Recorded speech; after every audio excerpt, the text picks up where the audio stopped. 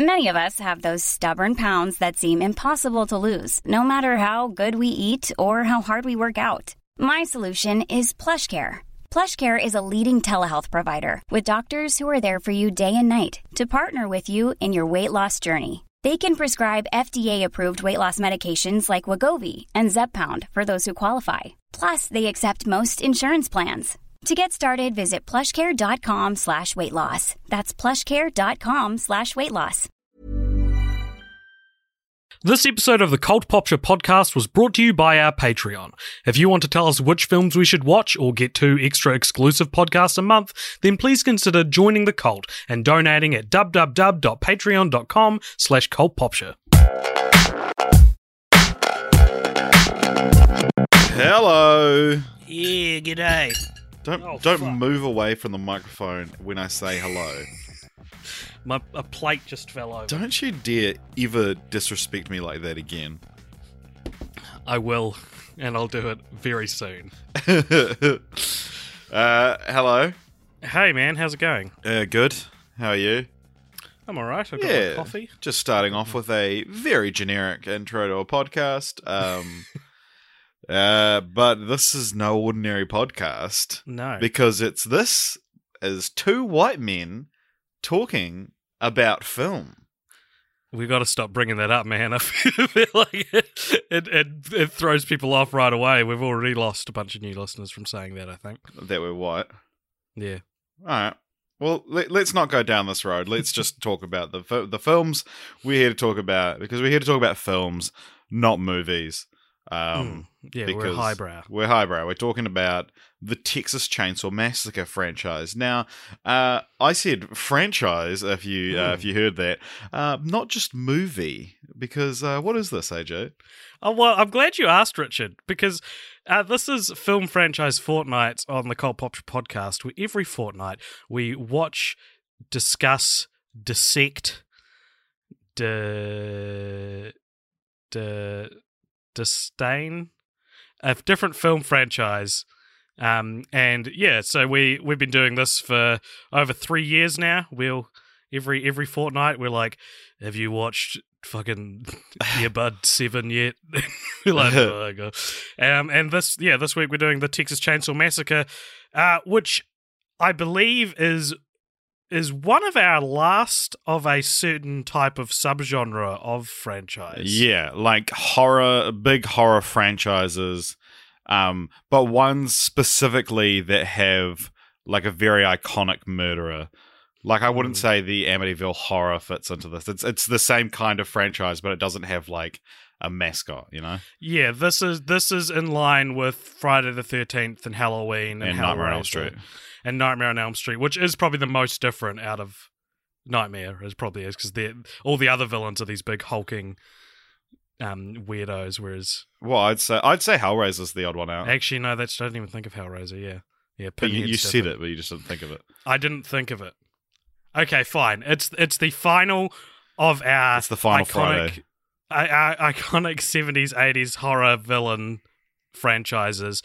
And also the final of the trilogy of hulking murderers with nice. Friday the 13th and Halloween. Nice. Is that good? I'm midway through my morning coffee, so you will hear me perk up as we go through. And then have to go do a poo. No comment. All right, so the first film we're here to talk about today is The Texas Chainsaw Massacre, 1974. This is the first of 8 films. It was directed by Tobe Hooper. The late Tobe Hooper. So it is Tobe. It is Tobe, yeah. Because it's spelt Tobe. Yeah. I always say in my head Tobe, but it is Tobe. What's this one about? So this is about a road trip of young adult teenage. How old are they supposed to be? Like 20. Yeah, because one of them looks about 38. But I'll let it slide for now. It's their 20s, I'd say, yeah. Right. They're on a road trip through Texas, and they get to their place where they're staying, which is this old rundown house, and they go exploring, and eventually one by one they all end up at the neighbor's house, where they get murdered by a giant hulking killer that was affectionately referred to as Leatherface. And Why is he called that? because he wears a mask made of human skin or like other people's faces. Dark. Oh, I don't like this. Turn it off. And he kills at least 2 of them with a chainsaw. Kinda, yeah. Yeah. It's never. There's the only time we see a chainsaw pierce flesh in the entire film is when Leatherface falls over and chainsaws himself in the leg. There you go. This film, actually, because the main character, Sally Hardesty, jumps through 2 windows in this film, which is more than there are people we see get massacred by a chainsaw. So it really should be called Sally Jumps Out a Window. The Texas window jumping fiasco. Fracas. So he kills, I think there's 5 of them. He kills all but one of them, which is Sally, where it turns out this whole like backwoods redneck family's in on it, and they like capture her and they feed her blood to what just looks like a straight up dead body, but is actually their barely alive grandfather. Yeah. And then at the end she escapes, and one of them gets hit by a truck, and then she hops on a pickup truck and drives away as Leatherface spins around in the Texas sunset with his chainsaw. It's very scary. It's a very scary movie. Yeah, the ending's very intense. Yeah, because it's very like quick cuts between him wildly flinging a chainsaw around with one hand and her drenched in blood screaming. But let's talk. What do you think this has on Rotten Tomatoes? High 80s. Oh yeah. Well, I'll give you a clue. This is our 88th episode of the podcast. It's our 88th franchise. What do you think it has on Rotten Tomatoes? 88. It does. Wow. I didn't even do my little, doing the opposite. Yeah, it turns out it's 35. Yeah. All right, moving on. And it's got 82% audience score. It's interesting that it's higher with critics, because a lot of these movies, the fans love them, but the critics hate them. That's the thing, though, is this one felt distinctly more classy than the others. You reckon? I'd seen Texas Chainsaw Massacre once before. I saw it at the house of a girl I liked because she was like, "Do you want to watch a movie?" And I was like, "Yeah." Oh yeah, put on this movie because I'm not scared of it. And I didn't really find it that scary when I first watched it. I would have been 20 or 19, but I remember not really liking it. I remember thinking it was like a whole bunch of nothing that leads nowhere. But then watching it again this time, when it gets to the point where the old dead grandpa comes out and they start feeding his blood to her, I was like, this is fucking dark. Like, this has got some weird spirituality to it that I'm really digging. It's interesting. And I kind of understood it after. I feel like I really liked the first one. Like, it was interesting, yeah. Yeah. And we'll talk, once we've gone through all the films, we'll talk a bit about how it compares to the other kind of franchise we've done. But it's interesting you say it's classy, because what I liked about it was that it's really like grimy. For sure. Yeah. And one of the things I actually like the most about this film is, so at the end, they hold they're holding her down with her head over a bucket, and the barely alive grandpa is supposed to like split her head open with a mallet, but he's obviously too weak, and so kind of just he keeps dropping the mallet, or just barely bonks her on the head. But her screaming is so like non-glamorous. It's not like Scream Queen screaming. It's someone genuinely fearing for their life. Yeah. And like you compare that, especially like when we get to the later ones, like the 2013 reboot. It's very like, help, look at my tits. But whereas this is like genuine fear. And I think that's what really sold the ending for me of being like, holy fuck, this is intense. Yeah, and maybe that's what I meant by classy. It's not classy in what it's depicting, but it feels like they're trying to make a real film and not trying to make like a generic splatter horror. Because was this the first one of these? Of the ones we've done, yep. Yep. So Halloween and Friday the 13th were 1980, and Nightmare was 1984. I think that's when Halloween was. Because Halloween was 1978, so it was still 4 years after this, but yeah. Yeah, it feels like it's doing something new. I guess, well, that's despite one being thing. the last one that- we've watched. Yeah, take this with a grain of salt. But this is I read this a few years ago that like Texas Chainsaw Massacre like completely changed the what we associate horror as being kind of thing. Back then it was like, yeah, go out to the country, stay in the middle of nowhere with your friends. That's the safest place you can be, you know. And now it's like the countryside is where horror movies happen. Yeah, but before that, it was the idea of a horror movie set in the country was ridiculous, ludicrous. Yeah. But the inception for this franchise, because it does say it's based on a true story, but it's not. It's very loosely inspired by Ed Gein, the serial killer. Although he actually, he's not a serial killer. He's not. That's a misnomer. He's not, because he only killed 2 people. Yeah, he didn't kill enough people to be classed as a serial killer. I have that written down as an actually, and I was. I knew you'd get it. I watched this one with a group of friends, and my buddy Steven. I watched this with Ed Gein. Oh, cool. What did he think? Was he like, Was it like Tommy Wiseau watching The Disaster Artist? Yeah, he's like, the lighting was wrong in the first scene. Yeah. My friend Steven was so obsessed with it being based on a true story, and he looked it up, and he was like, oh, it says on Wikipedia that it's like based on a true story in the sense that it's like inspired by the political climate at the time. And he started going on about Nixon, who was president at the time.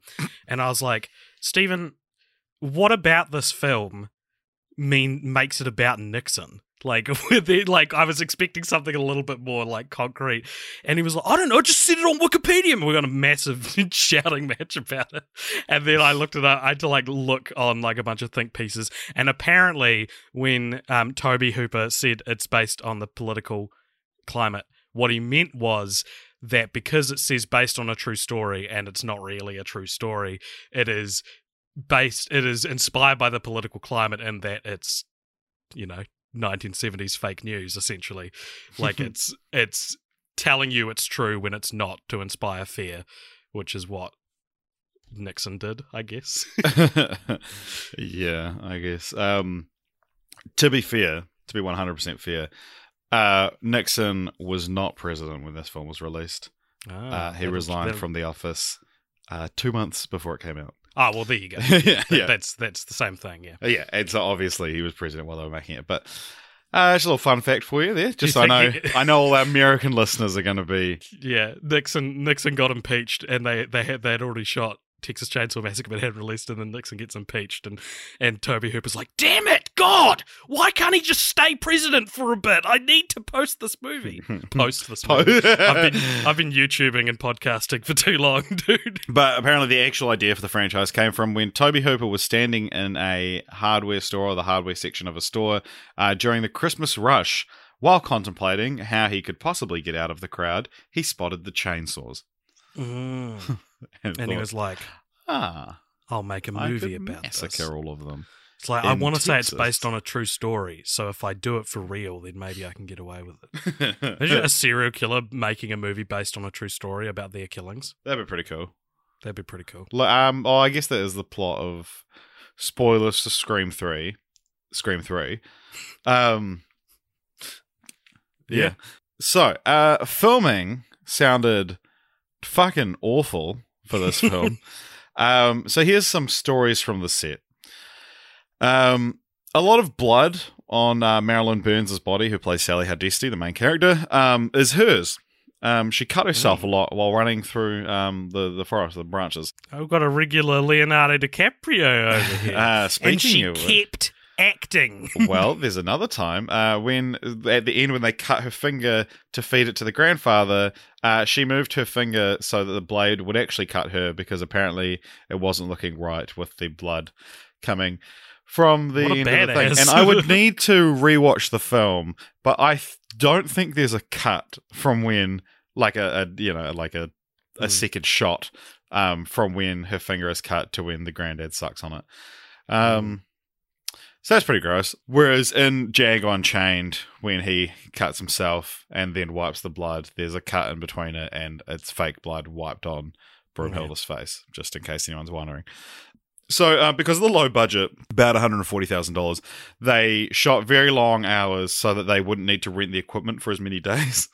And one example of this was John Dugan, who played the Barely Alive grandpa we've spoken about. After getting the old age makeup, he decided he never wanted to go through that again, meaning that all of the scenes with him had to be filmed in the same session before he took the makeup off. So this took about 36 hours, 5 of which took to put the makeup on.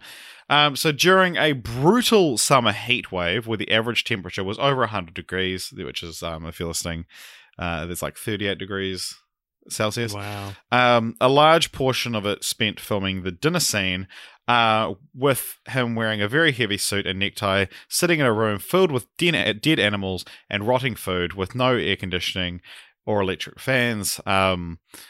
Apparently, the stench from the rotting food and people's growing body odor was so terrible that some crew members passed out or became sick from the smell, and people were having to run outside to throw up and then come back and continue to shoot. Fuck yeah, dude. That's filmmaking right there. Edwin Neal, who played the hitchhiker, said, "Filming that scene was the worst experience of my life, and I've been in Vietnam with people trying to kill me, so I guess that shows how bad it was," because he actually fought in Vietnam. But... yeah, and also Gunnar Hansen, who plays Leatherface, only had one shirt, so he had to wear it the entire time. And he said people wouldn't stand next to him. And it's like, dude, it's because you're wearing someone's face. It's because he smells bad. We should call him Stinky Face, not Leatherface. Still got some more bad stories. It's not even it's probably the worst story from the set, but I've got more. Okay. I didn't put them in ascending order. There was a Texas Chainsaw Massacre that actually happened during the making of the film. Just wait. No, that didn't happen. So at the end, I mentioned when Leatherface chainsaws himself by accident. The only time we see a chainsaw pierce flesh in the film, it's actually they had a metal plate over his leg with some meat on top of it. So chainsaws that. But then, of course, if you chainsaw metal, it heats up a lot. So it instantly heated up to very hot. And so his scream there is real. Oh, God. Because it burned the shit out of his leg. Because of all the shitty experiences during filming, the iconic ending of Leatherface, like I said, holding his chainsaw in one hand and violently flinging it around, that came because he wanted to scare the director for the way he was treating the cast during filming. So it wasn't supposed to be that, but he just wanted to be the director to be what the fuck is he doing? What the fuck? What the fuck? It's great. It's such a good ending. I was talking to my friend Lucas, who we watched it with, and he was like, when we were watching it, and he starts flailing around, everyone in the room was giggling and making fun of him, but I was like, this is amazing. I was like, yeah, I agree. It's such a ghostly, kind of chilling, chaotic place to end the film. Yeah, it's a very chaotic ending. So John Larroquette does the appears. Well, it doesn't appear, but his voice appears. He does the narration at the start. Texas Chainsaw Massacre. And he would return to do a couple more, but he was paid one marijuana cigarette to do that. Who's John Larroquette? What else has he been in? Is it just someone I'll know if I look up? He's one of those people that John Larroquette. He is from. He's from Chuck. Yeah. He's in Chuck. Famously from Chuck. And Boston Legal, I think. Oh, he's in Beethoven's Fifth as well. I think that's where we know him from. That'll be where I know him from. He's the mayor. Yeah. It's funny because he returned to do the VO for the intro for the remake. And it's even though he became a distinguished actor in that time, he happily returned to do it. It's distinguished actor. All right, what was he up to that year? He did the Texas Chainsaw Massacre the same year he did Beethoven's Fifth. He's sorry, I'm making that Beethoven's Fifth money. I can't. Yeah. Would you do it for a marijuana cigarette? Would I do it? Yeah. No, I'd probably do it for free though. But I don't smoke marijuana. How would I do it? Do you want me to just read the text? It's how I would do it. Yeah. Oh, where do I even find it? No. All right. Okay, so this is a weird thing from. It's not dumb IMDb trivia, but it not quite. But I'm I'm interested to see what you make of it. So it says, surprisingly, this film is one of the least bloody horror films of all time. This is because Tobe Hooper intended to make the movie for a PG rating, keeping violence moderate, language mild, and having most of the horror implied off-screen rather than shown in great detail on-screen. However, this plan actually backfired and made the film even more horrifying because despite cutting and repeated submissions, the ratings board insisted on an X rating, and it wasn't until the film received the R rating when Hooper gave up and released it. Would you say it's one of the least bloody horror films of all time? Because one of the characters is covered in blood for the third act of the film. Yeah, no, it is pretty bloody, but I also understand it's like the Jaws revelation. I don't know that yet. Oh, okay. Well, but maybe I'll find out soon. They hid the shark in Jaws so that it's not as scary, or so because it looked shit and it made it more scary. So I think that is part of this, is that it is the what you're creating in your head is scarier. Yeah, exactly. Like, fuck, I imagined some X-rated shit up here. So they gave it that rating. Yeah. All right. And for some dumb IMDb trivia, this is just what I said about the like 36-hour day of shooting with the rotting food and stuff.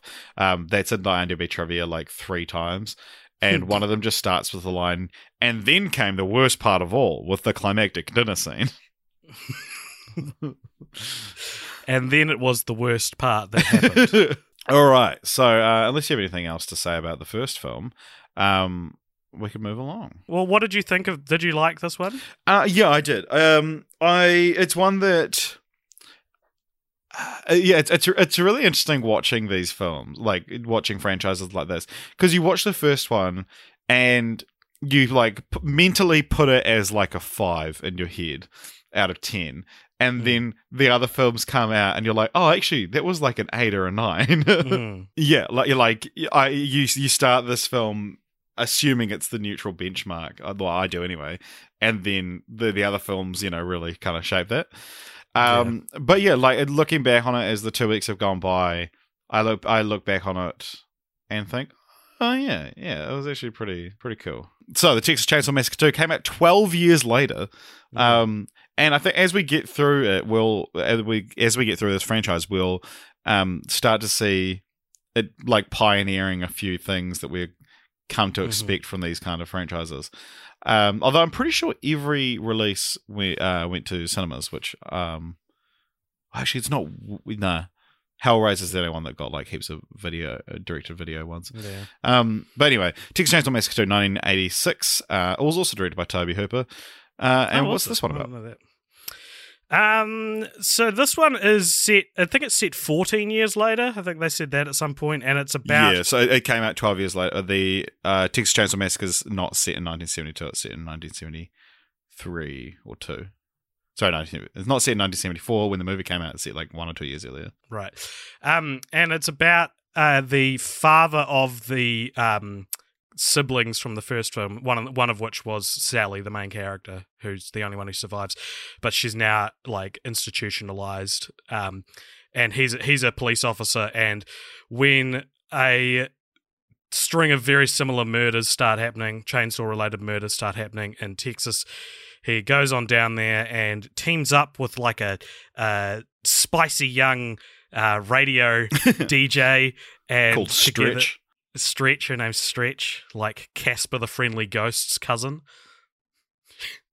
Did you know that? Did I? No, sorry, I was adjusting my microphone, so I thought it best not to laugh, because you'd have to cut it out anyway. And then I was like, you know what? Doesn't deserve that. Once I had the time to think about it. Well, that's always a good indication. That's how you know something's truly not funny. Is after you've thought about it, you still don't want to laugh. And so they kind of team up to try and find, a lot more happens in this one than the first one. There's a lot more to grab onto. It offers up a lot more plot. But it ends with Stretch being stuck in like the underground lair of where the Sawyers live. That's Leatherface's family, right? Sawyer. And she eventually escapes, and the police officer turns up and starts running amok, and it ends with her having defeated all of them more or less, and she does a move reminiscent to the end of the first film where she's like got the chainsaw now and she dances around with it and it ends there. Yeah, and Leatherface like kind of falls in love with her, and that's the whole thing. That's true. Yeah. It's very very different movie to the first one. Yeah, it focuses a lot more on the comedy. Which is Toby Hooper made a deliberate decision to do that because he believed that the first one is quite comedic, but people don't talk about it. So he went and made the second one a lot more comedic, and it's got one of the strangest posters of a film I've ever seen. Yeah, it's the Sawyer family of Leatherface and his cannibal mates doing the pose from the group pose from the Breakfast Club. Yeah, it's a recreation of the Breakfast Club poster. And I had heard before I watched this, and what I was telling people is I'm pretty sure that the second film is like a parody of the first film. Yeah. And I don't know if I'd say that now after watching it. Yeah, I didn't even think it film. was like particularly comedic. It's just weird, Yeah. But I didn't dislike it. I actually enjoyed a lot of it. Yeah. As I said, there's a lot more. It offers up a lot more to you than the first one does.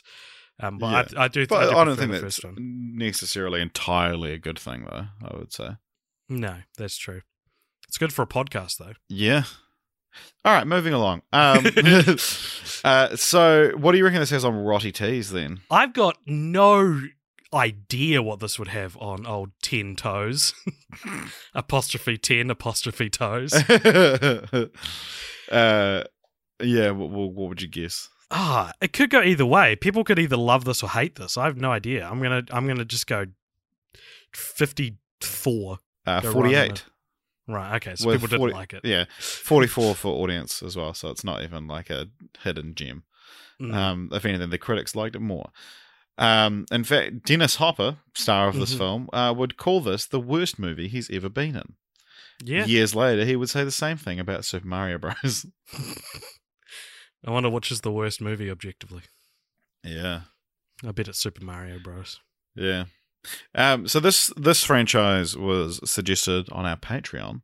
And the person who suggested it mentioned as well that this film was banned in New Zealand.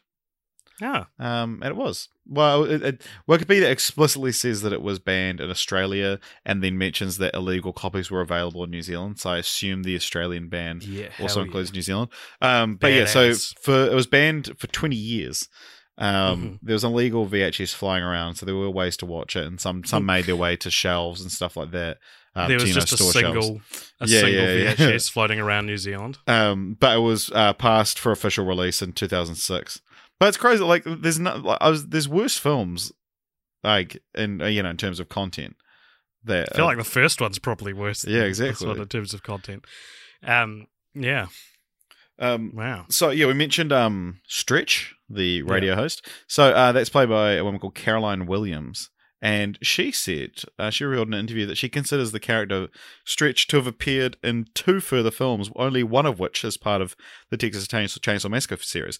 So there's an uncredited role in the third film, a TV reporter, played by Caroline Williams, and apparently the director Jeff Burr of the next film told her, "Look, I don't know how long these chainsaw films will carry on, but I want to keep your character alive. I don't want to get rid of you. You're not mentioned anywhere in the screenplay, but I want to make sure that for the ages, if anybody wants to revisit Stretch, it has to be you. You will be seen in part 3. The fans will know it's you." I didn't. Yeah. But am I a fan? No. If you didn't, then you're not. Is this Word of God canon, Richard? Yeah, it is. But I think it's just worth... Yeah. I don't know. I can stop saying it. Like... No. That's not what I mean. I'm more saying is that do you consider this true or just shitty, non-textual? I think content? the third part, like her appearance in part 3, is like if it's the character doesn't have a name, she's not credited in it. There's no reason to believe it's not her, Yeah. But then in Hatchet 3, 2013, Williams plays the news reporter Amanda Palmer and she says that BJ McDonnell, the director, told me she's Stretch, that's what we're doing here. I played the character of Amanda precisely as she would be. Stretch grew up, she changed her name. She married a law enforcement guy played by Zach Galligan, and she split from him because she's a woman who is obsessed with pursuing these legends, these myths, which in her mind are not myths. And then she didn't have to change her name. I'm assuming her real name isn't Stretch. Her name is Vanita Brock. Vanita Stretch Brock. Okay. So she also appeared in Sharknado 4, The Fourth Awakens, as a character called Stretch, but she doesn't include this in her description of Vanita Brock's other movie appearances. But she did also play a doctor in Rob Zombie's Halloween 2. Oh. She sounds cool. What's she up to these days? She died. No. Nah, she didn't. Okay. Oh my god, you gave me a heart attack, Richard. She is still alive. She's 62, and she was in Sabrina the Teenage Witch 22 years ago. Right. Was that the last thing she did? No, she did Sharknado 4. Yeah, she's in an upcoming documentary film supposed to come out this year called In Search of Darkness, which explores the development and lasting impact of the horror film genre during the 1980s and features interviews with numerous horror icons, both from that decade and the modern era, along with popular horror influencers, like Instagram influencers. So that'd be cool. It's receiving an exclusive release to its Indiegogo backers in 2019. Excellent. Well, we'll be looking out for that. Oh, yeah, do you remember the character of Chop Top in this film? No. So there's like the skinny dude, he had like a metal plate in his head. I just assumed that was the hitchhiker. It's actually the hitchhiker's brother he's playing. Okay. So there was actually a sequel to this film planned, starring Bill Moseley as Chop Top, which was going to be a short film directed by Toby Hooper's son, but it never happened. Although a teaser trailer did leak online in the early 2000s, so they had filmed part of it at least. But it was going to be called All American Massacre. Interesting. I love it. What do you think of that title? It's a good title. I like it, and that's an interesting way to take sequel titles to the series. Can I talk about the last maybe 30 minutes of this film? Of Texas Chainsaw Massacre 2. Because as I said before, it's going to take 30 minutes? Yeah, it'll take 45 minutes. Shut up. Jesus. It as I said before, it's stretched in their underground hiding place. And they get the father from the first film, Sawyer, the Daddy Sawyer, back to Daddy. He reprises his role, and he has a more substantial role in this one, where it's revealed that he is the best cooker of chili in his town, and it's because his chili has human meat in it. Anyway, it's her trying to escape, and she's walking around what is a very intricate underground lair, by the way, very, very full on, and for oh my god, for the whole time, it's this old guy yelling at Sawyer and at Leatherface and Chop Top. And he's just got the most grating voice, and it was such a stressful, final ride to watch, because it's just him going, "No, you idiot, what are you doing? You can't do that, you're never listening to me, you're always da-da-da." It's that nonstop, and I was like, oh my god, this is scarier than the first one, just because it's so it just felt so horrible to be sitting through the whole time. Do you know what wasn't horrible to sit through? Tell me. Leatherface, the Texas Chainsaw Massacre 3. From 1990.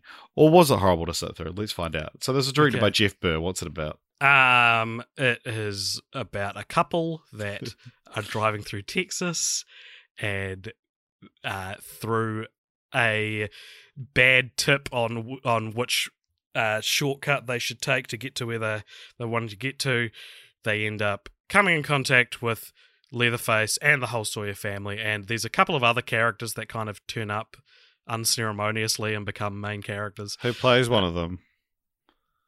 I don't know. Viggo Mortensen. Oh, yeah. Wait, I'm thinking of the wrong one. I'm thinking of... What one am I thinking of? No, I'm thinking of the right one. Yeah, Viggo Mortensen. Yeah, it was real funny. I was going through these films, and I was reading the thing, and I was like, what one is this? What happens in this? And I had to and so I was like, what? Oh, I actually cannot remember it. So I went back and looked at the photo I took, and I was like, oh, it's the Viggo Mortensen one, and that's all I remember about it. Yeah, it's so this makes this our I think third franchise in which Viggo Mortensen either appears or was going to appear.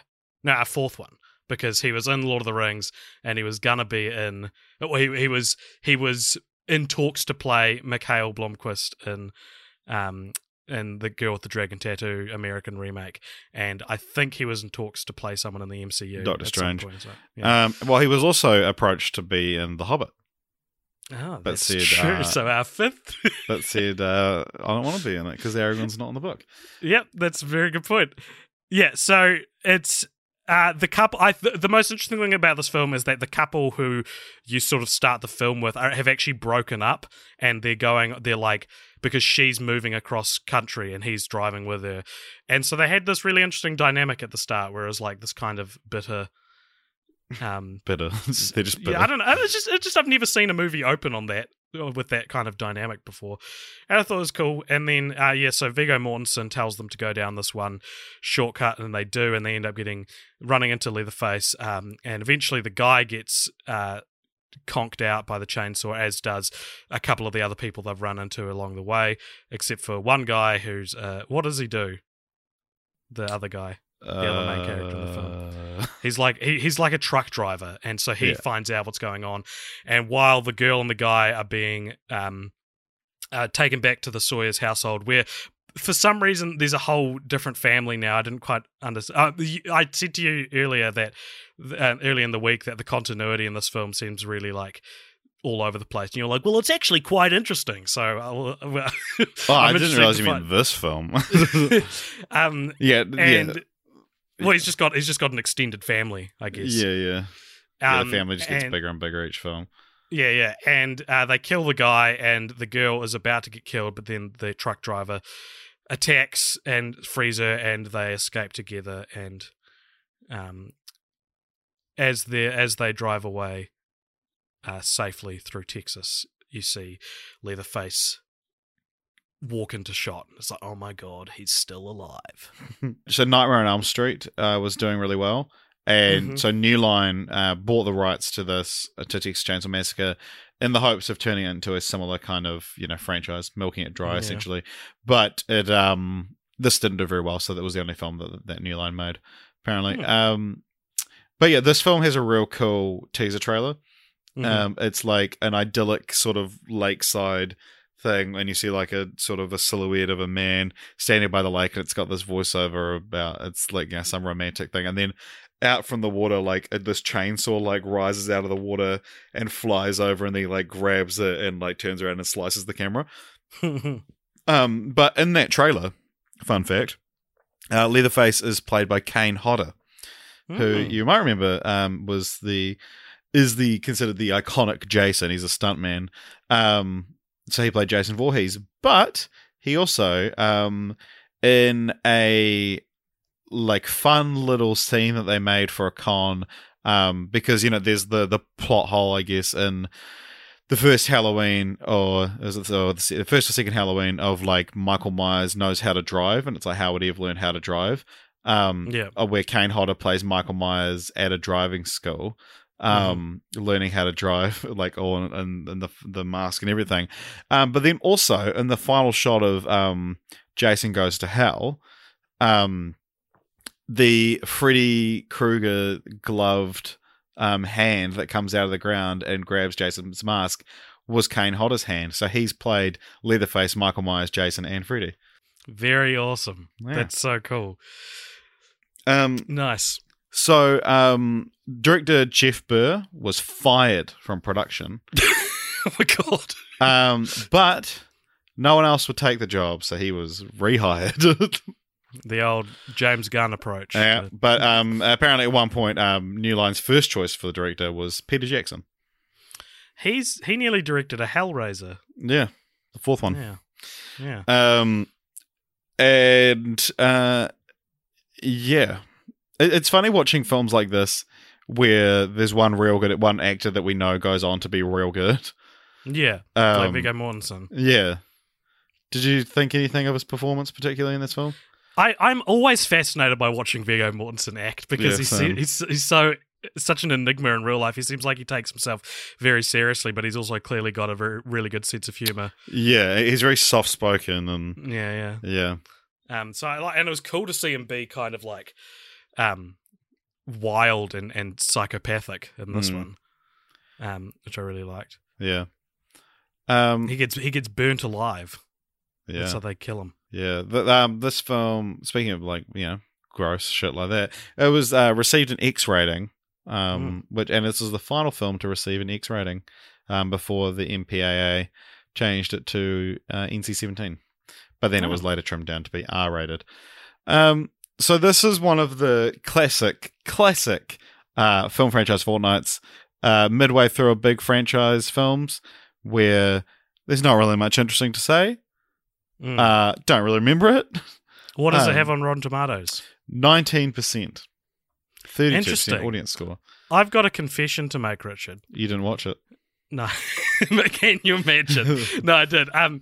I didn't hate any of these films. Yeah, that's I want to talk about the franchise as a whole and how it compares to other franchises as a whole. And so I wanted to just drop that there with its shocking 19% audience critic score and be like, okay, I actually kind of enjoyed this one and had an all right time with it. Yeah, I mean, I like I say, I don't particularly, it didn't stick with me in any way, but I don't. Well, it's just, it's the same as the first one. It's the same structure. It's the same, the deaths are slightly more, the deaths are slightly different, but it's essentially the same thing. Yeah. But it was cool. I liked it.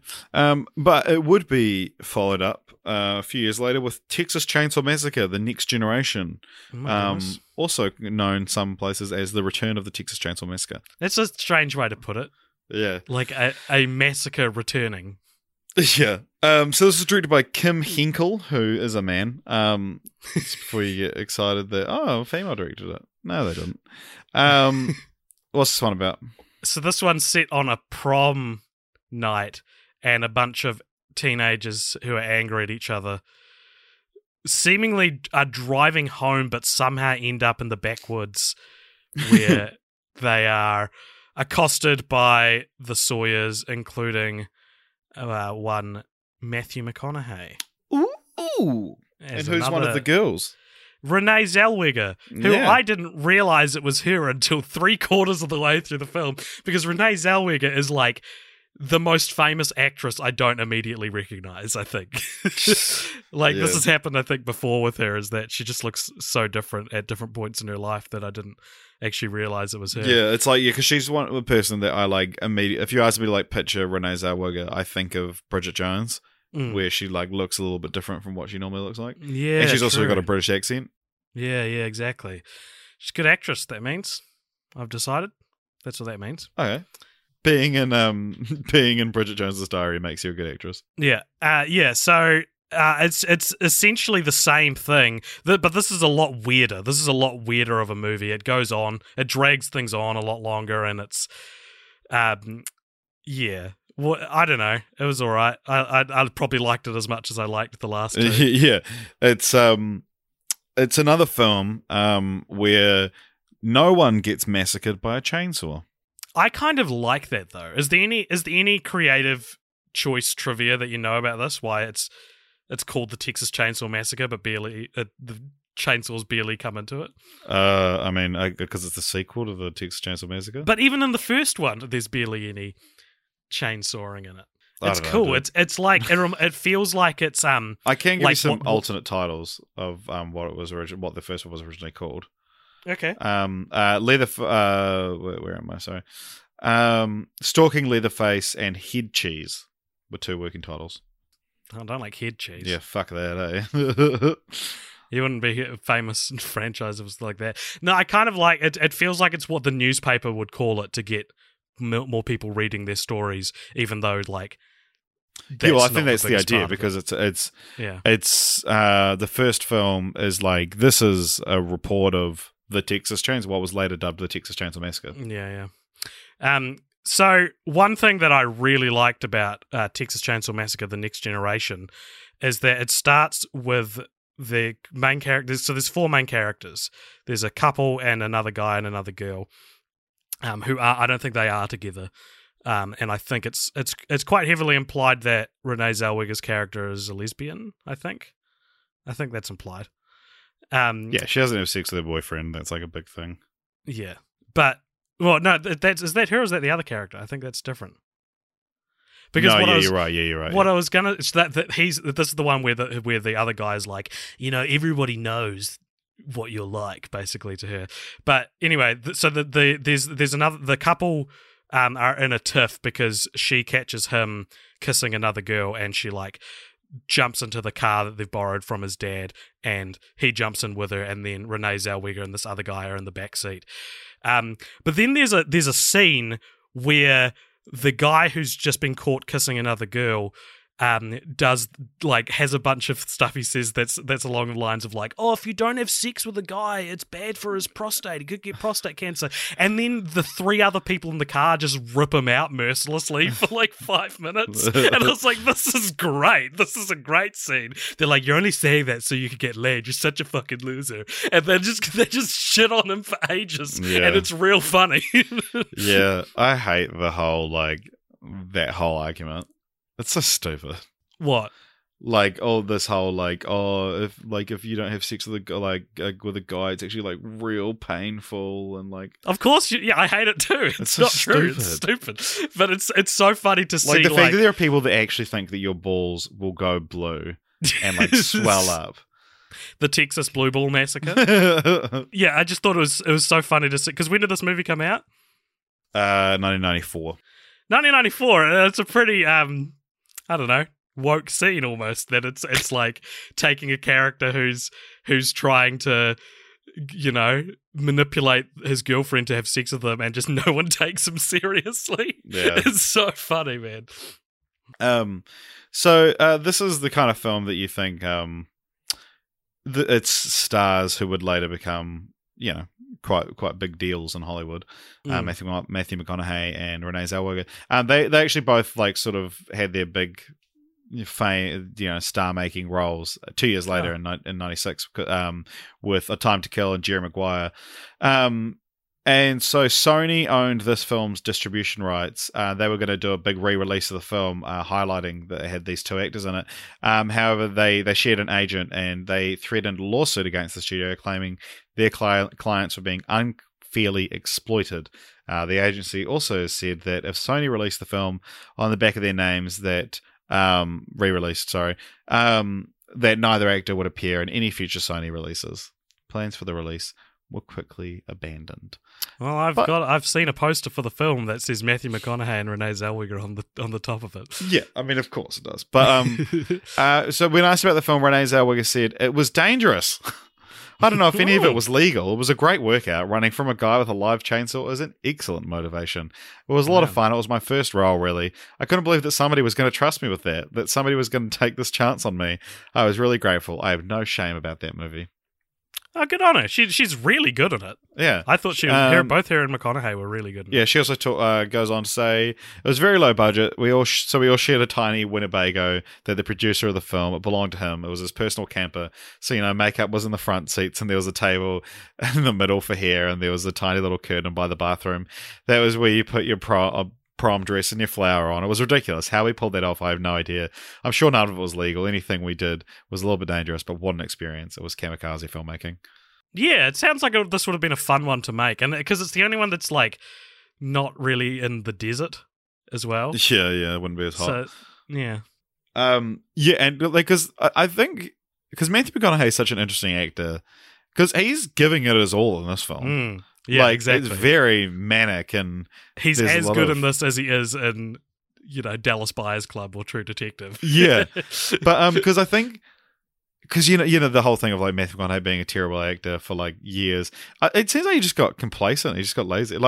Yeah, you look something that looks like Fool's Gold. He's still charismatic, but he's just not really trying. But then when you see even a movie like this, he's fucking giving it his all. Yeah, he's really good in it. Yeah, and he says his famous catchphrase as well. He says, all right, in it, which is a thing I like. I thought he only said that in Dazed and Confused. And it's just a thing that it's he also says it in Texas Chainsaw Massacre: The Next Generation. He does. Yeah. So, did we talk about Rotten Tomatoes for this one? What would you think it has? So if the last one had 18, I'm going to guess this one's maybe slightly more highly regarded. I'm going to say 25. 14. Okay. Never mind. And 18 with audiences. Again, didn't hate it. Mm. It was fine.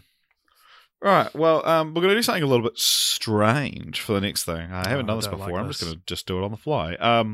Because the next film was The Texas Chainsaw Massacre 2003, which is part of that wave of horror reboots we got. That was directed by Marcus Nispel. But then we also got, 3 years later, The Texas Chainsaw Massacre, The Beginning. Now, these two films kind of mesh together a little bit for me. Mm-hmm. So, I mean, I think we can quite easily just talk about these two together. Okay. That's okay Yeah, with so you. so the beginning's the prequel too. Yeah. And what was very reminiscent of the two Halloween remakes as well, yeah. like the Rob Zombie Halloween films. This feels like it's on that same energy as where that it's kind of like thing. a remake and then just a straight up remake and then being able to do something a bit different with it. A sequel or prequel that takes its own liberties and does its own thing. Although I feel like Halloween 2 is the more impressive instance. Yeah, for sure. So nothing too. What would you say is different? What's worth pointing out that's different about the remake? It's a lot cleaner. It's filmed Stars a Jessica lot cleaner. Biel. Stars It's Jessica actually Biel. filmed a lot cleaner. It's actually the same DOP as the original. Oh, that's really interesting. Yeah. Wow. Yeah, apparently the director was hesitant to do it, and he was talking to the DOP about how it was like sacrilegious to remake. But I mean, eventually, I guess he got over it. It was sacrilegious to remake. Like, It's shouldn't not have a done very it. good remake. It's also got R. Lee Emery in it, the guy from Full Metal Jacket. Yeah, and he's the kind of connecting thread between this and the prequel. Yeah. And their last name is Hewitt in this one instead of Sawyer, I think. Is it Hewitt? Yeah. It's more or less the same. It's not the same script, but it's the same ideas, Bones. and it's still set in 1973, but it kind of just feels like it's set in modern day. Yeah. Yeah. I think I'd seen this one before. I think this and the original. I think I saw this when I was a lot younger, because I remember the scene of him running through the white sheets on the clothesline, running away from Leatherface. And I remember the shot of, so they pick up a hitchhiker at the start, and in the original they pick up a hitchhiker and it's one of the Sawyers, and he freaks them out and then jumps ship. But in this one, they pick up a hitchhiker who is like a victim who has run away from the Hewitts, and when she sees that they're going back to where she'd been running away from, she pulls out a gun and shoots herself in the head. And I just remember the shot of the camera zooming back as they're all watching in horror, and it zooms out the bullet hole in her head, like zooms through her head, which is an all right shot. What did I like about this film? Jessica Biel. Jessica Biel's good. She's great in it. I don't know. It's like it's very long. I felt like, I'm sure it wasn't literally longer, but it felt it's like long, 90 right? minutes. I wanted to stop watching this one for a lot earlier than I felt with the last ones. But yeah, it's a remake, dude. It's a 2003 horror movie remake, of which there were plenty. Yeah, exactly. And what's the prequel about? It's about. It's not even really the origins of the character. It's just what happens next. Like it's a prequel ostensibly because they need to bring back a character who died in the first one, which is R. Lee Emery, who plays like the dad. And shit, man, what is it about? He just kidnaps another group of people. I had seen Texas Chainsaw Massacre: The Beginning before. I watched it at a sleepover, and one image that always stuck with me, and it's still, I think about it all the time, is R. Lee Emery. Was it Ermy or Emery? I don't know. Ermy. Wraps like saran wrap, glad wrap, plastic wrap around someone's head until they sort of pass out. And then they're like, everyone's like, oh, like, let him go. And he, like, shoves a knife in his mouth. And I remember that, like, so visceral, like, so distinctly. Hiring for your small business? If you're not looking for professionals on LinkedIn, you're looking in the wrong place. That's like looking for your car keys in a fish tank. LinkedIn helps you hire professionals you can't find anywhere else, even those who aren't actively searching for a new job but might be open to the perfect role. In a given month, over 70% of LinkedIn users don't even visit other leading job sites. So start looking in the right place. With LinkedIn, you can hire professionals like a professional. Post your free job on linkedin.com/achieve today. That, yeah, like, just imagining, like, there's no good way for a knife to be shoved into your mouth, you know?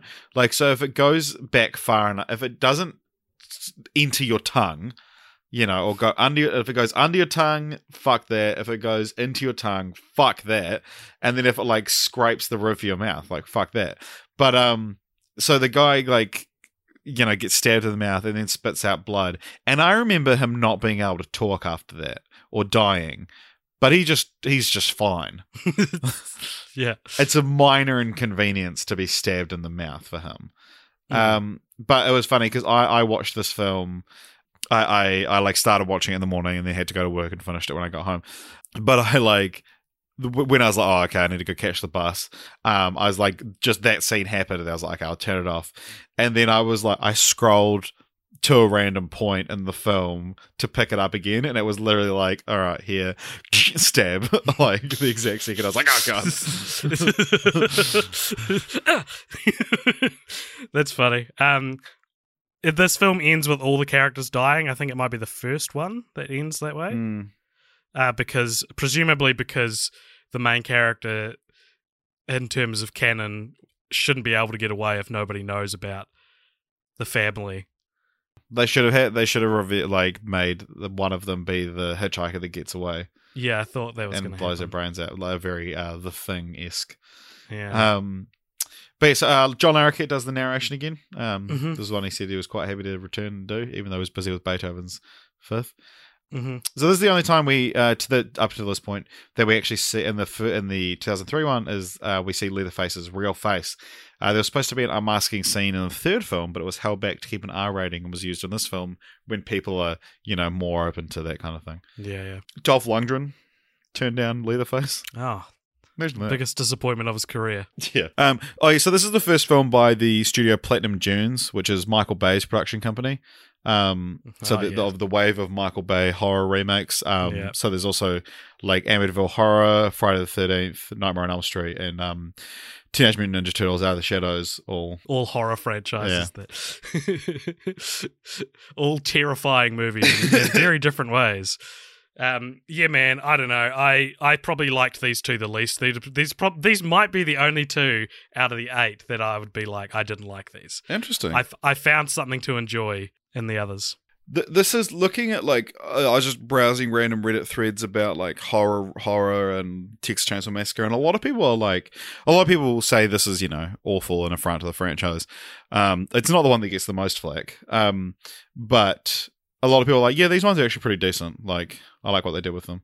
They're just the vanilla horror mid-2000s remake. Yeah, exactly. Like, they're exactly what you're imagining when, like, everything's cleaner, shot better. Not better, but shot more professional almost. Yeah. And there's like a green tint to the color grade, and it's artificial grime, whereas the first one is real grime. The first one feels like it's shot on a DV camera. Yeah. So this is I've got some dumb IMDb trivia, and then I've got some like fun or just weird IMDb trivia. So this is actually for Texas Chainsaw Massacre: The Beginning. So Jordana Brewster, who's in this film, who's also in Fast and Furious. Mia? Huh? Yeah, she's Mia. Mia Toretto. Yeah. She initially got made fun of for the way she ran during filming scenes in which her character Chrissy had to run. Jordana said she's used to running on a treadmill in form. Producer Andrew Form, no relation to the word to being in form. No relation to her technique for running on a treadmill. Told her that she looked like she was running in the chariots of fire, and they told her to run messy with her arms up in the air and to not go on a straight line. Jordana said she ended up running faster than the camera operators could go, and was like, well, how's that, with a laugh. That's exactly how it was written. But Jordana, Andrew Form's negging of Jordana Brewster worked, and they started dating on this film in secret because it would be unprofessional. So they would sneak off to their trailers together, and now they're married. Been happily married for a few years. But here's some dumb IMDb trivia. Jordana Brewster's initials are JB, just like Jessica Biel, who was the female lead in the 2003 remake, The Texas Chainsaw Massacre, 3 years before this one. That's so stupid. There are plenty of JBs in Hollywood. Yeah. Jacob Bromlin. Oh my God, they're the only JBs in Hollywood. Also, if you're wondering Josh why... Brolin? He's not in these. Justin It Bieber? feels like he should be in one of the earlier ones, though, doesn't it? Also, if you're wondering, like we mentioned about how it's a prequel just to keep Ali Ermey around, apparently they didn't want to do a sequel, but then they kept on getting asked questions about it, and they were like, oh, maybe we should make a movie that answers all these questions, like about how he lost his teeth and... all this stupid shit. Like, yeah, it is a movie where it's like, remember the character who didn't have legs in the first film? Here's how he lost his legs. It's classic prequel. Yeah.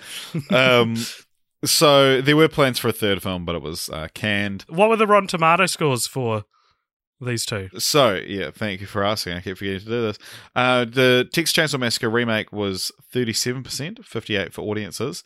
And the prequel was 13%, 53 for audiences. So audiences, about the same on both films, but lukewarm responses on both films. But yeah, so moving on to the film I've been waiting to talk about, Texas Chainsaw 3D, 2013. This was directed by John Lusenhop. Lusenhop. Yeah. Luessenhop. All right. So, what's this one about? This one is about a woman who is, I don't know if they're trying to hide it in the beginning, but she's clearly the daughter of someone in the Sawyer family. She's related to the Sawyer family. But she was taken at birth. She's like, taken at birth by a... couple of hillbillies. But the interesting thing about this film is it's one of the first films to do the now common trend of making a sequel to the original that ignores all of the other sequels. Yeah, it's true. So this is great. So it's set in 2012, which is, according to the film's timeline, is 26 years after 1973. I was going to ask about that because Alexandra Daddario plays the main character, who I don't think is old enough to be the main character. Yeah. So they explicitly show footage from the original and say this happened in this timeline as you know it, and then Alexandra Daddario's character was born, and then however old her character is years later, it's now 2012. So she's about 26. But it's explicitly shown in the film that the current year is 2012. And they try and hide it, but it's still explicitly shown that the original Texas Chainsaw Massacre took place in 1973, because there's a bit where she's at a police station and she's reading about the massacre, and they frame it so you just see August 19th, 19, and don't see the year. And then she turns the page, and at the top of the page, very obvious is the numbers 1973, but the camera's not focusing on them, so it thinks you won't notice them. But yeah, it's one of the, like, she's clearly not 39. Yeah. But it's very fun. It's very strange, but So the film basically tells you that after the events of the first film, a bunch of people from the town showed up and burnt down the Sawyer residence, killing almost everyone, and including the mother of a baby, and that baby is now our main character, who finds out she's adopted when her great aunt dies, and she inherits this house in Texas. So her and her boyfriend, her and her boyfriend and her best friend and her new boyfriend travel all the way over to Texas to check out this house where they pick up a hitchhiker, and then turns out Leatherface is still hiding in this house, and he attacks everyone, kills everyone, and except for Alexander Daddario. Eventually, well, actually, what's the other girl's name? Tanya Raymond. Yeah, she gets kidnapped by Leatherface and then shot by a cop who gets a fright when he finds her body. Well, finds her alive when they're investigating the house. And then it ends with one of the guys who was one of the original team of people who burnt down the house going after Leatherface, and Alexander Daddario and Leatherface team up.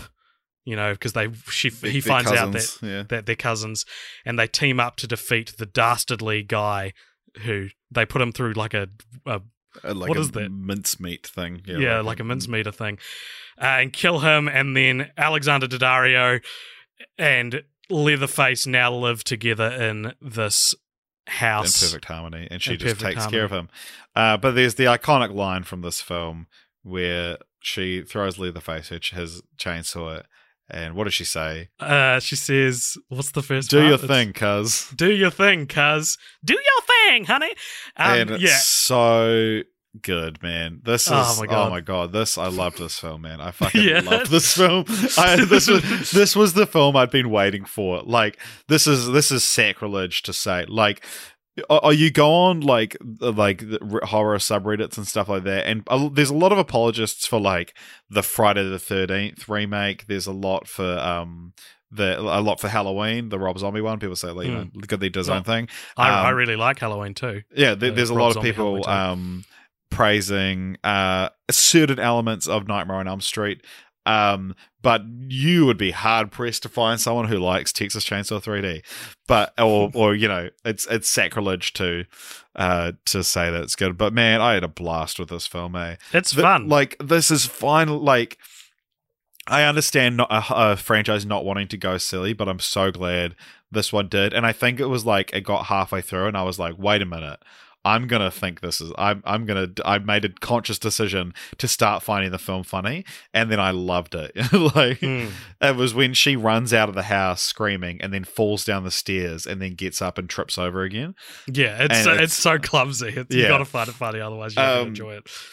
But so this film, I'm sorry to go to this place, AJ, but holy shit, man! Alexander Daddario and Tanya Raymond are very attractive. Okay. It's like, where are we going from here, though? This is my question. How long do we talk about this for? Like, it's distracting. Yeah, okay, but, Alexander Daddario has a rule against appearing nude in films, but she'll only do a nude scene for TV if she's paid well, apparently. But there's a scene in this film where she is, like, sort of tied up spread eagle, and her shirt gets ripped open. She offered to do that completely topless, but the filmmakers thought that it would be gratuitous. It says, and this is according to IMDb, her character is shown to be braless, and despite previous assertions, has been braless since she changed clothes at the police station, which is obvious in other scenes as well. But it's funny because she's very well endowed, and her shirt gets ripped open and she's kind of like flailing everywhere, and you can very clearly see that her shirt has been taped to her breasts. I find that very interesting that she would say that she doesn't do nude scenes, but then offer to go shirtless in Texas Chainsaw 3D. Yeah, what I think it was is that because like you can see like part of the fabric being stuck down kind of thing when she's like, flailing from left to right, but I think it's probably more of like you don't like she wouldn't have like, take my shirt completely off. It was more that she was fine if the shirt didn't completely contain her breasts. Right. That's what I would imagine. I mean, maybe she was like, yeah, fucking just rip the whole shirt off, and I'll do the whole rest of the scene topless. I'll do this whole movie naked. But yeah, and Tanya Raymond, it's funny seeing her in this kind of role because I grew up with her as in Malcolm in the Middle, and then in Lost, and then seeing her in like this hypersexualized role. Yeah. Is like, like a childhood crush, like finally seeing it like that. It's like, Jesus. So I had issues with her character, and again, I could just be like, this is a dumb movie, so why talk about it with such a critical eye? But I don't know, because this is this podcast. is. Yeah. At the start, it seems like they're pretty good friends, and then about, at the end of maybe the second act of the film, it's revealed that she's like going after Alexander Daddario's boyfriend, and they end up having a liaison together that we don't see a lot of, and Alexander Daddario doesn't get to ask them about it because they both get killed before they are able to, because she doesn't catch them, but they start getting attacked, and then she like pulls up the van. She's like, "Get in!" And they get in, and they're very clearly, well, the boyfriend is shirtless, and the girl is I can even remember her name. What's Tanya? She's I don't know. That's not their characters' names. Yeah, she's got no pants on. And yeah, I was waiting for the moment, like in the thick of like driving away from Leatherface, where Alexander Daddario is just like, "Why aren't you wearing a shirt? Where are your pants?" But that didn't happen because they both get killed before she can talk to them again. But there is in my opinion, a precursor to "Do Your Thing, Cuz," and when Leatherface is trying to bust into the barn that Tanya and the boyfriend have shacked themselves up in, where Tanya has a shotgun and she shoots, and then she goes, "Welcome to Texas, bitch," or something like that. Yeah. And it's like, He's from you're the new person in Texas. It's such a strange thing. It's such a like attempt at a fuck yeah line, but it doesn't quite. it makes so little sense in terms of like who the characters are and where they are, and like she doesn't represent Texas. She's not the person who would be like, "Welcome to Texas." She's been there for a day. But I also I felt like the characters were so cardboard and flimsy, and part of it is that she's shown to be like a supportive friend, and then immediately just tries to steal her best friend's boyfriend in it.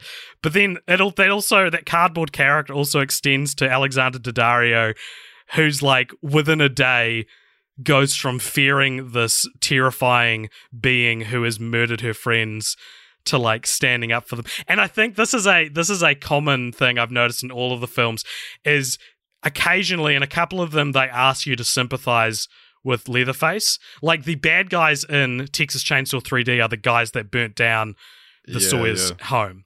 And it's like, I kind of think they're better than the Sawyers. Yeah. Like, I don't.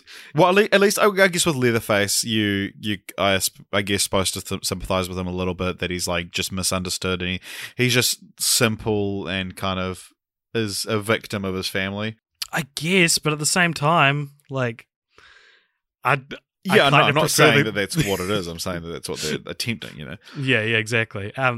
So very, very funny, very interesting film. Yeah. There's a few fun little cameos in this.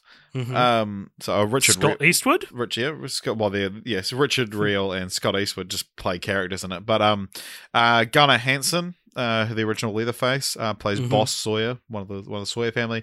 John Dugan, who was the one that complained about being the old man makeup, reprises his role as Grandpa from the original film. No shit. And also Verna Carson, the matriarch of the family, who's the one that at the end of the Sawyer family, who at the end writes a letter to Edith Rose Sawyer, Alexander Daddario's character, telling her who she is. That's Marilyn Burns, who played Sally Hardesty in the original film.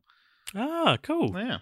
Also, Bill Moseley replaces Jim Sido as Drayton Sawyer because he had passed away. Bill Moseley, of course, played Chop Top in the second film. All in as incestuous casting as the characters are sexually. So there was a plan for, when this film came out, there was a plan originally for a trilogy of films. They would have been released out of chronological order, with the second film coming out first, being set almost entirely in a hospital. The next film would be a prequel explaining the events that led up to the hospital scenario. Then the third film would complete the storyline. Fearing it was too ambitious and risky, the producers opted for a follow-up to the original instead. And get this, in January 2013, it was revealed that due to the film's financial success, Millennium Films began a sequel film to be called Texas Chainsaw 4. Which was expected to begin filming later in 2013. Hold on just a motherfucking second. You hold on one motherfucking second. It was expected to begin filming later in 2013 in the state of Louisiana. Now, it's Texas Chainsaw 4. Yeah. Presumably so you because have the Texas Chainsaw Massacre, Texas Chainsaw 3D, Texas Chainsaw 4. This is the worst instance of this happening. There's literally no Texas Chainsaw 2 or 3. Yeah, I mean, I guess you could say Texas Chainsaw 3D is like... Yeah, but it's not cool. It's not like when like a film is the third of the series and it's 3D, like Spy Kids. It's not like Spy Kids 3D. Yeah. It's just called 3D because that was the gimmick of it. Yeah. It's not the third film. Oh my god. That is shocking to me that would be the way they were going to go. I remember, I think I made a note of it on my phone maybe, that the end of the credits call it something else. Let me just... I think it was Massacre 3D. I think I saw that too. It was just called Massacre 3D. No, Texas Chainsaw Massacre 3D. Well, make your mind up, dude. I've made my mind up. No animals were harmed? Yeah, the Texas Chainsaw Massacre 3D. And then there's a post-credit scene as well, which is a fun little scene where her adopted parents come to see her to get all her money, presumably, and then Leatherface answers the door. And it's like, oh, this isn't going to end well for you two. I've got a funny feeling this ain't going to go well. So, finally, we're finally at the end of Rotten this. Tomatoes? Thank you very much. What would you guess? Oh, God, like 10? 18. 41% for audiences. And finally, in 2017, we had a film called Leatherface. This was directed by Julian Maury and Alexandre Bustillo. So, what is this about? This is the gritty origin story of how Leatherface came to be Leatherface. And it's... Look, man, this is an interesting movie. I thought this was very interesting. I wouldn't say it was great, but it would like had some. I liked the overall story. So it's about so at the start you see a young Jedediah Sawyer, who is Leatherface's real name, being forced to use a chainsaw on a thief by the rest of the family, and he doesn't want to do it. And then we skip ahead to a asylum where you meet a bunch of new characters and a nurse. And you find out that basically that they all have new names, and so they're not called what you'd expect them to be called.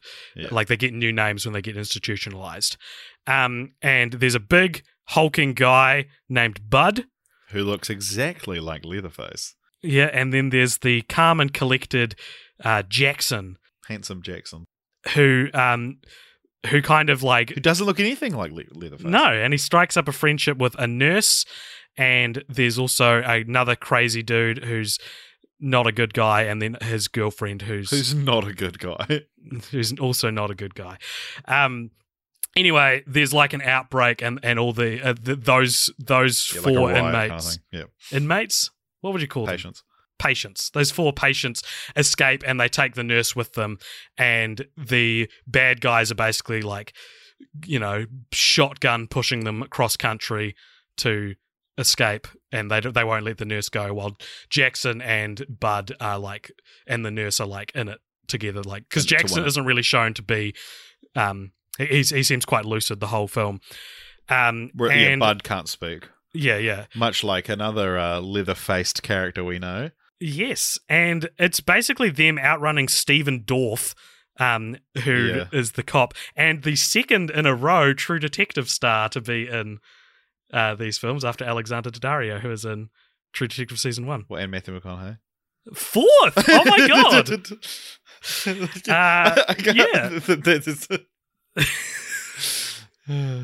Fourth? Yeah, fourth.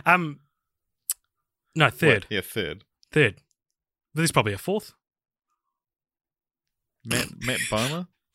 Yeah, sure. Anyway, for a lot of this film, I respected it because it was doing something quite different. It was almost irrelevant that I was watching a Texas Chainsaw canon story because it's just I quite like the idea of these crazy people and this hostage being going on a cross country. It's almost like a road movie, them trying to escape the police and stuff. And then maybe just after halfway, the two villains of the film are disposed with.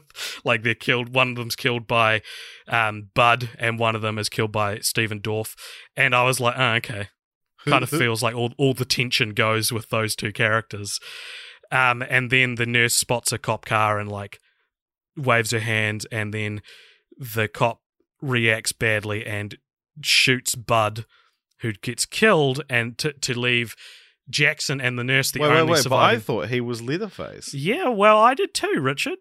Did you actually?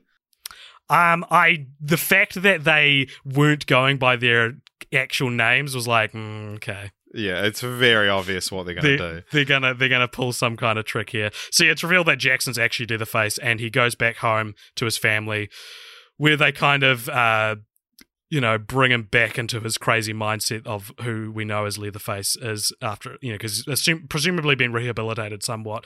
And he kills Stephen Dorff and then chases the nurse and kills her as well, leaving it to be that he is now, fully transformed into the Leatherface we all know and hate. And yeah, so the whole twist that Bud isn't Leatherface, I feel like they shouldn't have done their names aren't what they came in with. We changed their names when they were institutionalized, because that's just asking for it. You know exactly what's going to happen. The Bud should have been the Jedediah you've seen at the start, and then they do an Armin Tamzarian situation from The Simpsons where Jackson dons the assumes the identity of Jedediah because the parents haven't seen him since he was a little boy. Yeah, or just call Bud Jed, and then turns out it's actually Jackson's name, and he was just calling him that. Yeah. There was an easier way to deal with that, signposting it so ridiculously. So yeah, I liked a lot of this film. I didn't really like the ending. I didn't like where it went to. I was so bummed out that the nurse died. Yeah, same, dude. I was like, because she goes through some shit in this movie, and it was weird. I got so invested in her, and there's nothing particularly outstanding about the film or her or anything like that, but man, I got so bummed out. She gets decapitated by a chainsaw. I just wanted her to have a happy ending. She deserved nice. It. Yeah, she's a nice lady. Are you okay? Yeah, I'll be right. What does this have on Rotten Tomatoes? I'm very interested in this. 30%. Yeah, interesting. 24 I feel audiences. What is odd about this film is that where Texas Chainsaw 3D feels like, let's dig up this old franchise and make some, assured money from it. This one feels like a bit more of a risk and a bit more of a creative project from someone. It feels like someone had an idea and then was contacted the Texas Chainsaw Massacre rights holders and was like, can I make this film? Well, it was kind of the opposite of that. Oh, cool. This is you have to make a film to keep the rights. And they actually took too long to make the film, so they lost the rights. Well, there you go. Yeah. So apparently, according to the screenwriter, this takes place in the canon established, which is just from the last film, which is, so it goes Leatherface, Texas Chainsaw Massacre, the original one, and then Texas Chainsaw 3D is the current canon. And so this was made because they were like, you know what? Leatherface doesn't really have a backstory. And so let's give him one. And it's classic. Ignoring the fact that that's the appeal of the character. Yeah, same thing happened with Halloween. Yeah. And I get that. It is kind of not that interesting to see how someone becomes, and I'd say that there was a time when gritty character backstories were all the rage. But Joker's coming out next week, and that's this thing again, you know. So I don't know. I feel like there is a temptation to make films like this, whereas they almost never turn out. I mean, Joker's got Won the really Golden high Lion, praise, yeah. But yeah, I don't know. I think that it's because the same thing with Halloween, the Rob Zombie Halloween remake is like, once you forgive it for ruining the allure, you can watch it as its own thing. Yeah, because with Halloween, it was like, this is just a different approach. I don't actually have a problem with this. Yeah. Well, so with that, let's move on to talking about the franchise as a whole and how it ranks amongst other ones. But just fun fact, throughout the Texas Chainsaw Massacre franchise, Leatherface kills 76 people with a chainsaw. Cool. This is a fun little thing for you. So, Leatherface, the Texas Chainsaw Massacre, Friday the 13th, Nightmare on Elm Street, and Halloween all have the distinction of starting around the same time, having a iconic murderer villain guy, and also getting a remake in the 2000s. So, how do you rank the original films, Halloween, Friday the 13th, Nightmare on Elm Street, Texas Chainsaw Massacre? I think I might actually put Texas Chainsaw Massacre first. Interesting. I thought it was creepy and dark and intelligent. It's a very intelligent film, which I didn't give it credit for when I first saw it. Like, I thought it was dumb and pointless. But that scene where they feed blood to a decrepit old man, I was like, yeah, as I said before, I was like, this is I did not remember this from when I watched it the first time. And then I'd probably go Halloween, just because of its craftsmanship, John Carpenter. Because he's a carpenter. Then obviously Nightmare on Elm Street, and then obviously Friday the 13th, which I did not like the first one when we watched it. Yeah, all those years ago. Yeah, interesting. Like, I think that Nightmare on Elm Street is probably the best original film.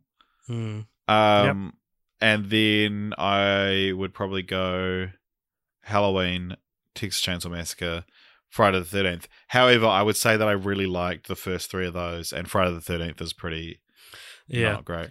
I remember being disappointed by the first Nightmare on Elm Street, and I also think Nightmare on Elm Street, in comparison to Texas Chainsaw Massacre or even Halloween, it kind of feels juvenile, I guess. I think that what I look for and what I like in these franchises is, I think, the original. Just speaking of the original films, Nightmare on Elm Street has it, and it's the same reason I like Texas Chainsaw 3D. It's the same reason Jason Lives is the best Friday the 13th film. You know, it's that camp. It's not taking itself too seriously, but I guess it does need. I understand that maybe you could see that, like, it needs to take itself seriously originally to go like that. Well, okay, I always prefer. Yeah, I always prefer genuine authenticity to subverting expectations. Like, subverting stuff is great, and I love meta stuff, as fans of cult pop should probably know.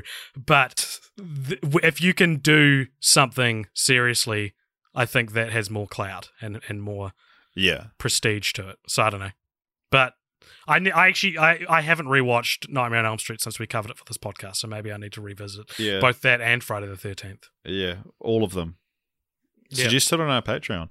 And then what about the remakes? Halloween, Texas Chainsaw, Nightmare, Friday the 13th. So the remakes specifically? Yeah. Are we counting the sequels to the remakes? Now let's just go just the remake. Just the original? They're all pretty much the same. I think. They are, eh? I don't know if I have a preference. Maybe Nightmare on Elm Street just has the least, in my mind, it has the least far to fall. Interesting, because I would say that's easily the worst one. Yeah, maybe. I don't remember it probably well enough. Yeah, I don't know. I guess it's a fool's errand. If we were including Halloween 2 and Texas Chainsaw Massacre, The New Beginning, was it The New Beginning or just the beginning? The Beginning. I would easily put Halloween first, because I thought Halloween 2 was one of the best Halloween movies. So, yeah, I don't know. What about Hellraiser? We haven't included that in this. Yeah, because it doesn't have a remake. True. But we didn't even include it in the first one. Which of these original? Yeah, no, things because do it doesn't you have a remake. Okay. So I'm not counting it as one of the like. It feels like these four are Right. like buddies, whereas Hellraiser's Yeah, not. Hellraiser was the British version of Yeah, these. yeah, ones. exactly. Yeah. These are four that you would put together. Yeah. And off the top of my head, I can't think of a fifth one that you would immediately put in. Amityville No. Horror, I guess, would be the closest one to it. Maybe Candyman. I don't know. I haven't seen any of these, or Child's Play. I haven't seen any Actually, of these Child's movies. Play is probably the closest one because it's also got a remake now. Just what about just the franchises in general? Let's discuss what we think of like this franchise as a whole, looking at the big picture. Because like we both said, like neither of us really hated any of these.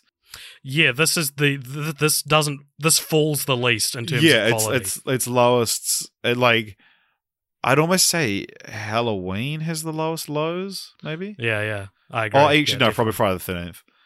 No way, Friday the 13th got better. I found Yeah, as it but went then on. Jason Goes to Hell was awful. Yeah, but then Jason X was amazing. Yeah, no, I'm Freddy not vs. saying. I'm Jason not was saying. amazing. Like, I'm just saying which has the lowest low. I'm saying if you were to rank every single film in all of these, which franchise would the one at the bottom belong to? Halloween.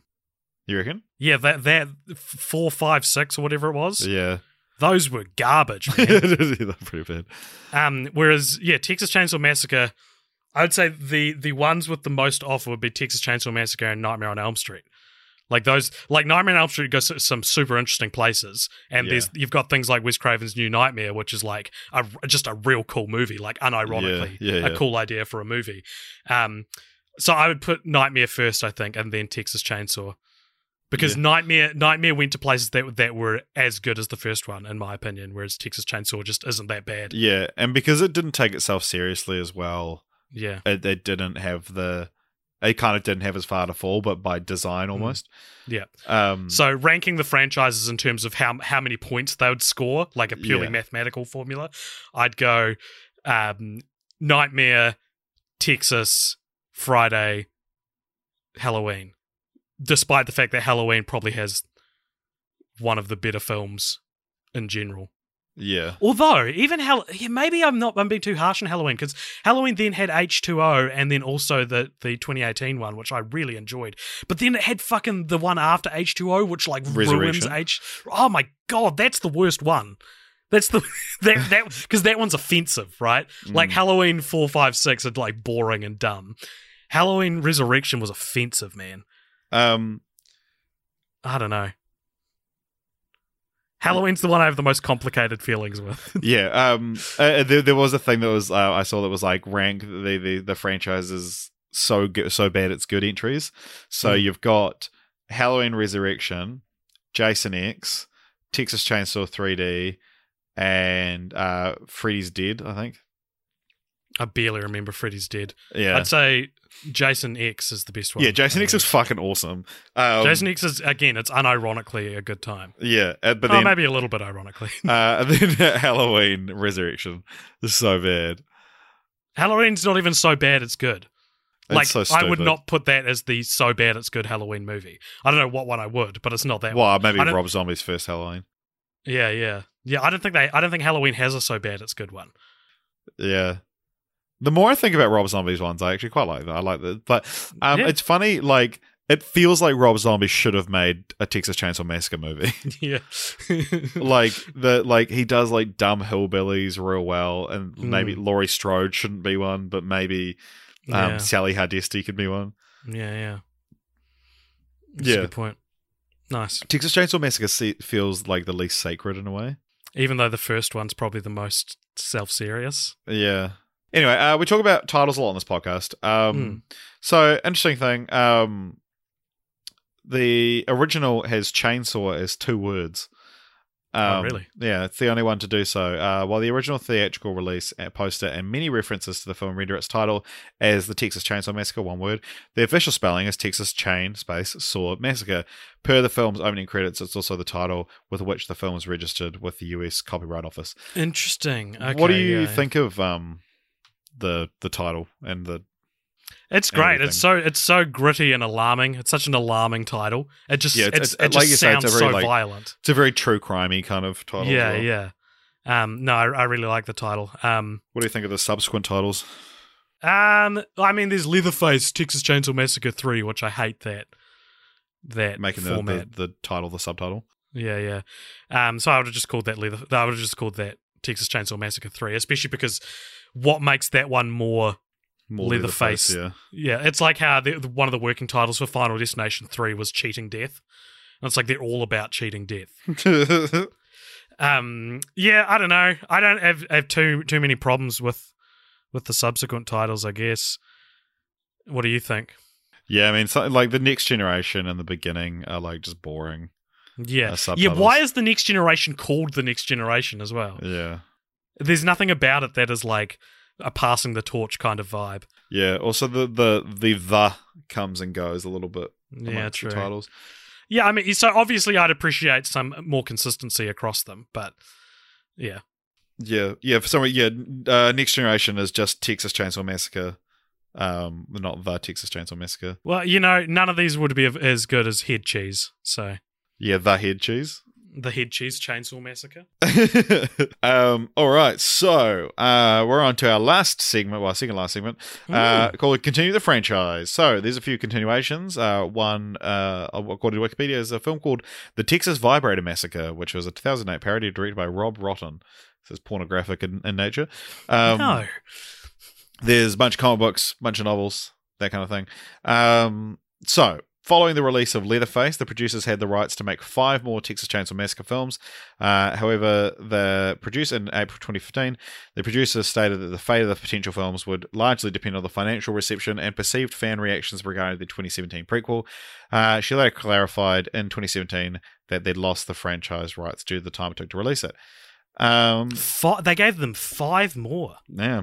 They were going to. That's insane. That's almost half the series. On August 24th, 2018, Legendary Pictures bought the rights to the franchise with a new film and a TV series in development. On September 19th, 2019, like 2 weeks ago, it was announced that Feed Alvarez would be producing the next film, who is also known for doing the Evil Dead remake and Girl in the Spider's Web.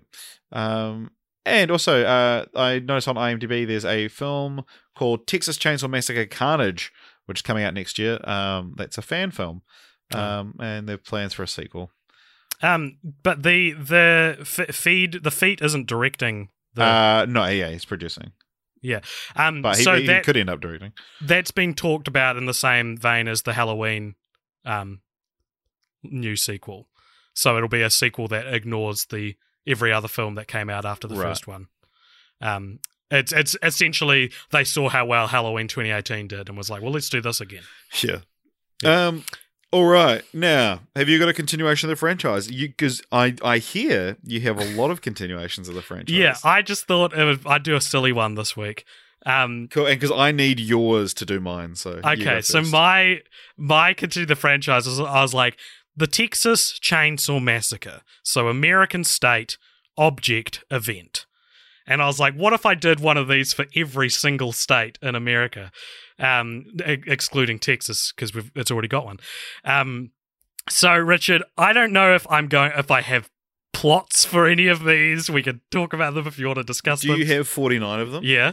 Cool. Is this going to be the podvid this week with like a mock-up poster for each of them? No, God, who's going to make them? Let us know in the comments if you want to do this. Yeah, feel free to make these posters. We'll share them on our Instagram if you want to make posters for any of these.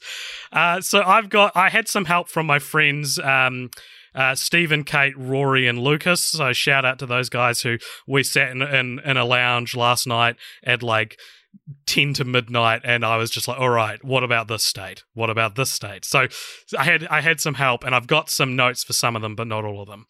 So here we go. In alphabetical order of the states. This is going to take a long time, isn't it? I can just write. I barely have anything to say about most of them. I just think it's funny. It's just a funny. Yeah. It just sounds funny. Go ahead. You know? Yep. The Alabama sledgehammer slaughter. The Alaska cordless drill kneecapping. The Arizona baseball bat bludgeoning. the Arkansas curb stomping, the California beanbag smothering, the Colorado shoelace strangling, the Connecticut duct tape asphyxiation. I quite like that one. That's quite fun. It rolls off the tongue. The Delaware axolotl revolution, the Florida missile scare, the Georgia airborne skin disease, the Hawaii teacup clobbering, the Idaho district yard sale, the Illinois furry invasion, the Indiana 2-minute short film festival,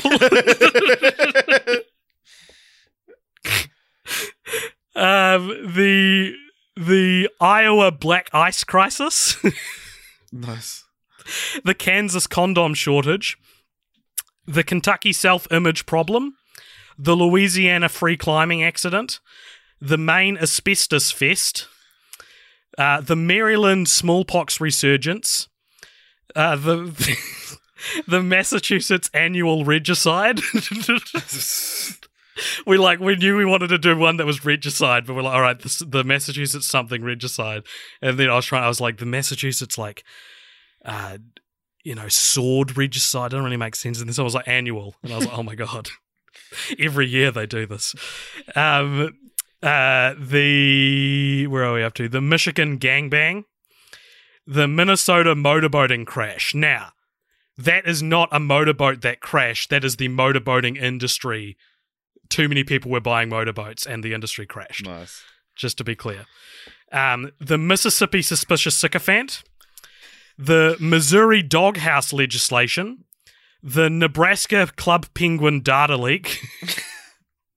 So everyone from Nebraska who had a Club Penguin account got their data leaked. The Nevada hubcap challenge, some kind of fun thing that the kids are doing.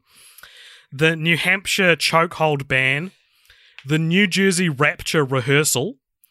The New Mexico bumper sticker boom. The New York vaccine riot. The North Carolina dental hygiene blog. The North Dakota Bitcoin think tank.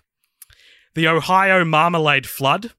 The Oklahoma email follow-up, the Oregon public service announcement, the Pennsylvania pineapple apology, the Rhode Island traffic jam, the South Carolina Holocaust denial, the South Dakota Paper Cut Foundation, the Tennessee gonorrhea outbreak, the Utah summer solstice ritual, the Vermont sock puppet heist, the Virginia Woolf novel... But to be clear, it's a novel about wolves, and it was written in Virginia. Yeah. The Washington ethnic cleansing, the West Virginia wolf novel, which is the sequel to the Virginia wolf novel, the Wisconsin blood clot analysis, and the Wyoming anal fisher fad. Whew. Okay. So, what's your favorite of those? What's your favorite one that would be a horror movie? what was the I really like the Idaho district yard sale, but no, the Connecticut duct tape asphyxiation. I think is the best Connecticut duct tape asphyxiation. Okay, so this is my film.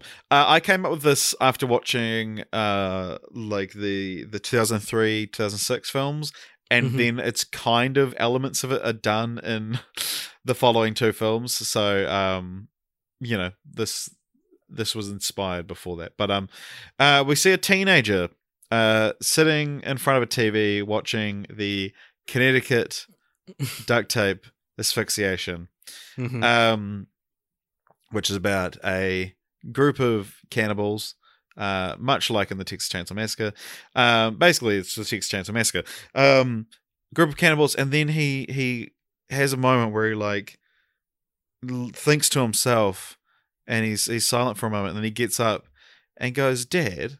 He goes and speaks to his dad. He goes, "Hey, Dad, I just watched the Connecticut duct tape asphyxiation. Are we bad people?" And then his dad turns around, and it's Leatherface.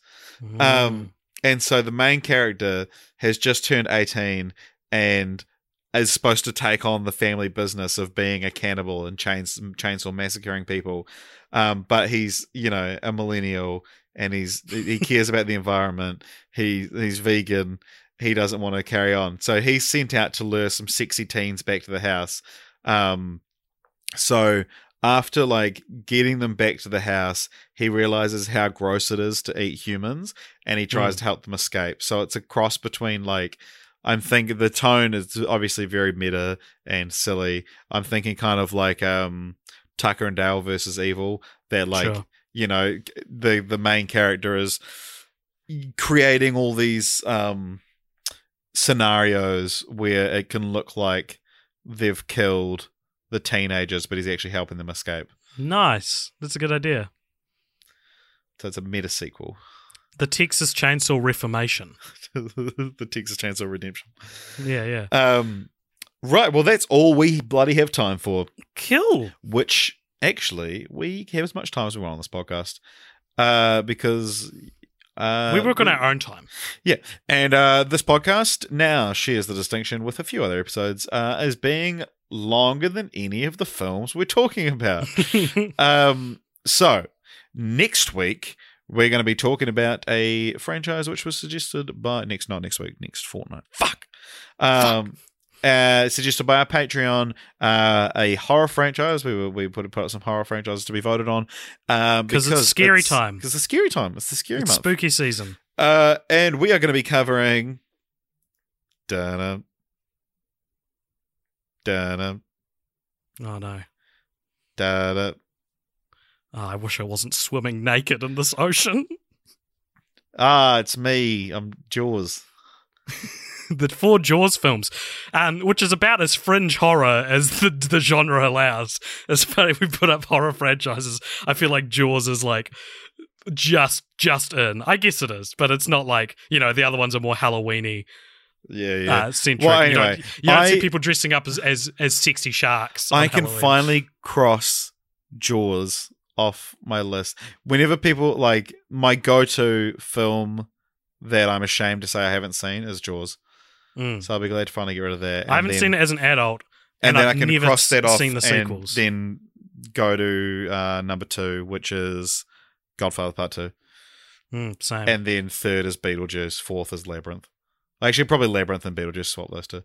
Man, I didn't know that. I haven't seen any of them either. Really? Yeah, but I didn't know you had a list. I wish I'd prepared something. Well, those are just like the ones I think about. I've never seen like Usual Suspects. Have you not seen Usual Suspects? No, I've never seen LA Confidential. I've seen half of it. I've never seen. What else have I never seen? I've never seen. Let us know what movie Citizen you've never Kane. seen. Citizen Kane's great. Yeah, I've never seen. Let us know what you want to see us watch. I guess it'll be relevant to what we do. Anyway, this is a Halloween. This is the beginning of our spooky season. Halloween season. Occult pop show. Occult show. And if you like this, please find us on Facebook. I'm just going to... By the way, Richard's still copying me, but I've just muted his audio in the edit for this, so you can't hear him. In fact, I'm going to mute your whole audio. Well, now episode. I don't have to do it because they're just going to think that you've muted me. No, you're muted. I'm not even going to put your track in. It's just going to be a track of me being like, oh, yeah. Oh, cool. So... check out us, Cult Pop Show, on Facebook and YouTube. I have made a Cult Pop Show podcast YouTube channel now, which I'm slowly uploading our back catalogue to, and we'll probably end up removing the episodes from the main channel. So you can subscribe to... They're not all up yet, but you can subscribe to that now. I'll leave a link to that in the show notes if you want to have a YouTube version of the show, which I don't know how many people listen on YouTube, but it's there for those reasons. And thank you very much for listening. We're also on Twitter and Instagram, and you can email us at cultpoptionmedia@gmail.com. Richard, it's been a pleasure. Always a pleasure. And if you're listening to this, don't get massacred by a chainsaw. Or do. Live your life. Yeah, don't let me tell you what to do.